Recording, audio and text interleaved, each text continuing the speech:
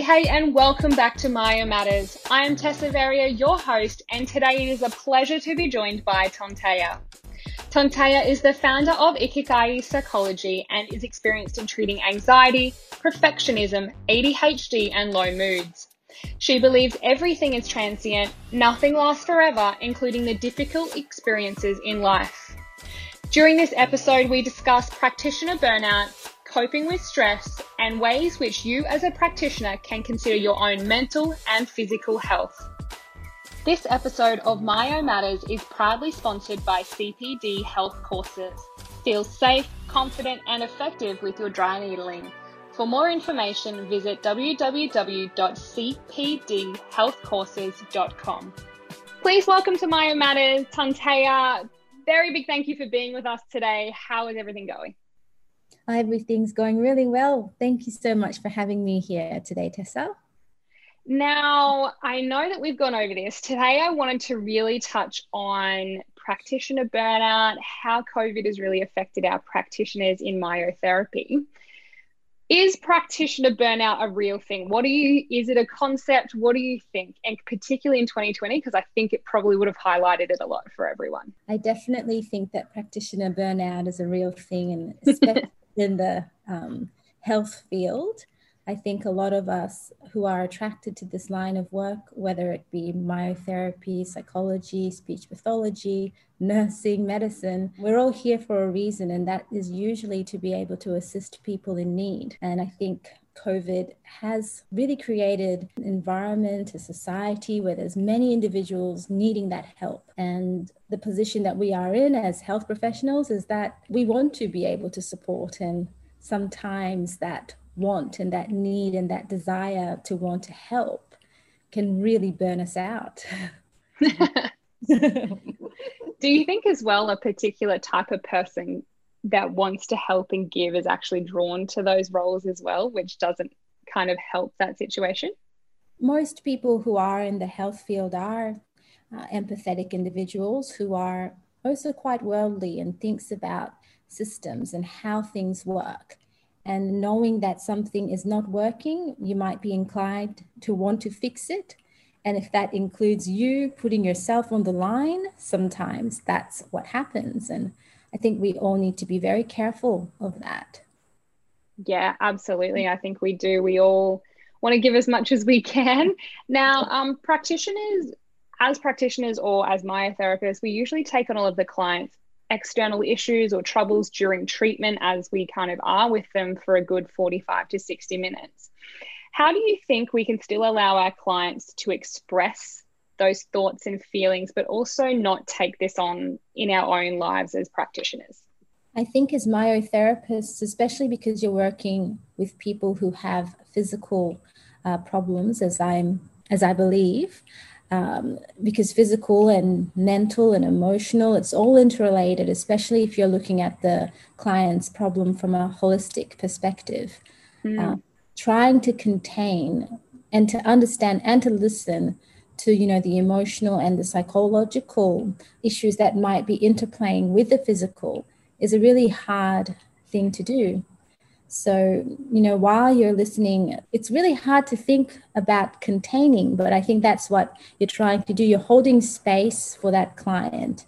You're separating yourself from their issue and trying to focus just on that physical, and also making suggestions as to, maybe you should go speak to your GP.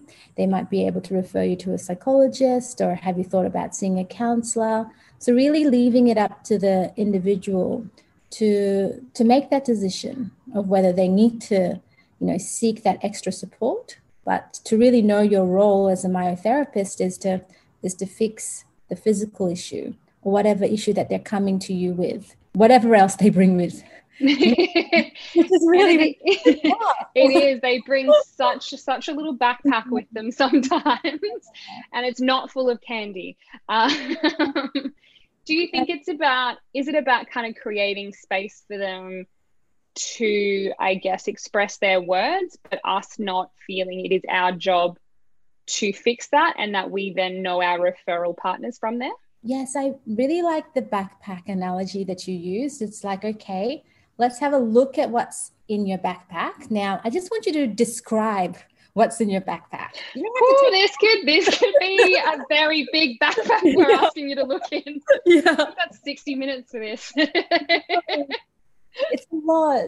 So maybe just even like the 5 most heaviest items in your backpack. Just describe that to me. Yeah. You don't have to, not too much detail, but even just what it looks like. Just show me what it looks like and then put it back. And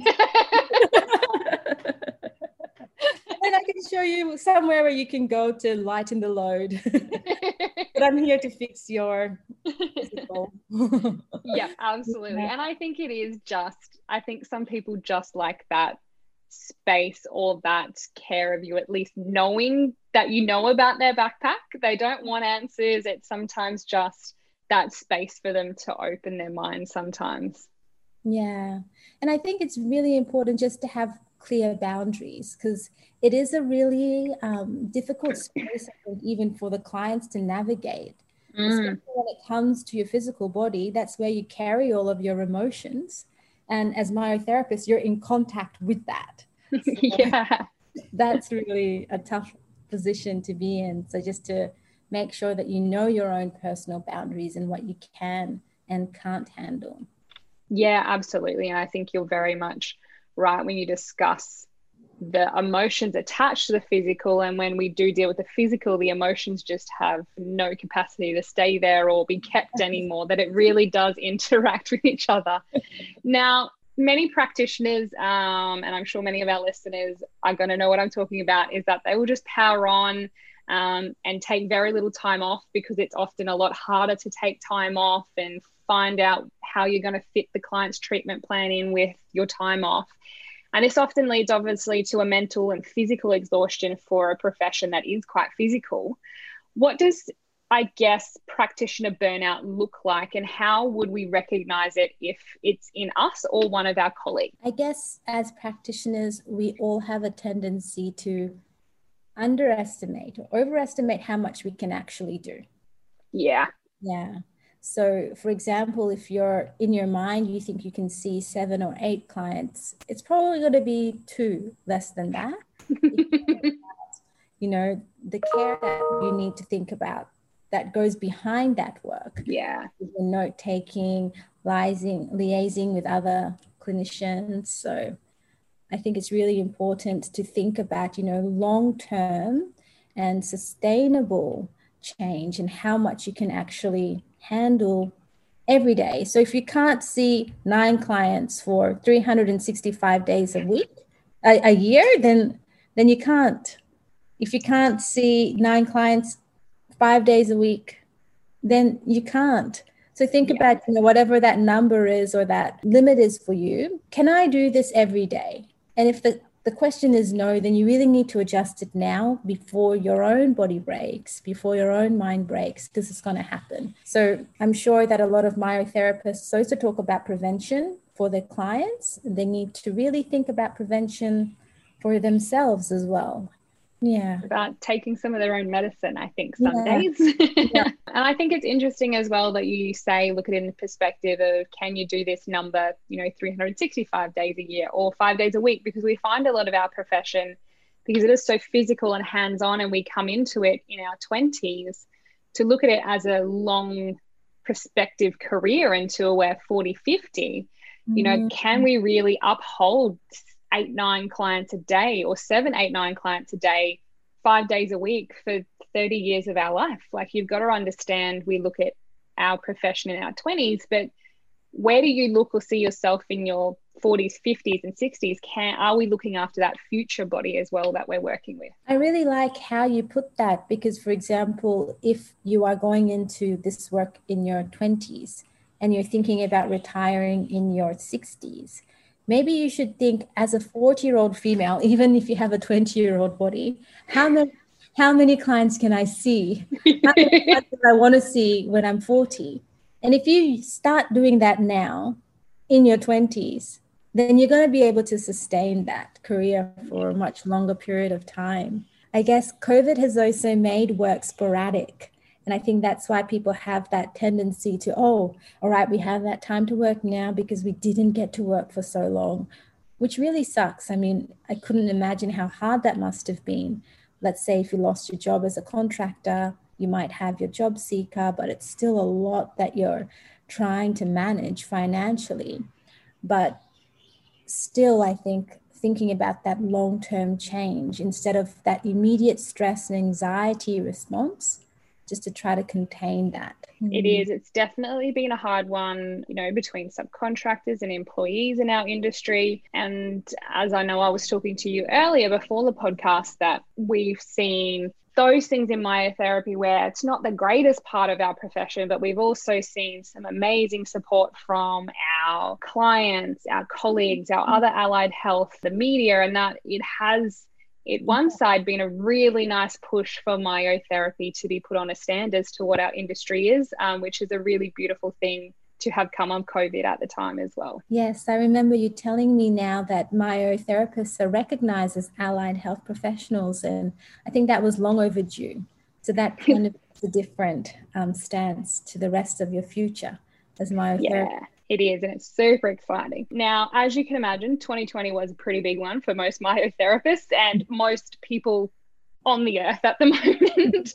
And 2021 honestly looks like we're still very kind of all over the shop. What is your advice to practitioners to make sure we ensure that we keep healthy and we maintain physical or mental health so we can actually keep giving to our clients? I think 2021 really needs to be a year of recovery for every health professional that exists. So I know a lot of other professionals also hit it hard during COVID, but health professionals, no matter which area within health, as essential workers, I think really took a toll on their mental, physical, emotional, spiritual health. So if you think of it as a year of recovery, really try to not do too much, really practice self-care, whatever that looks like for you.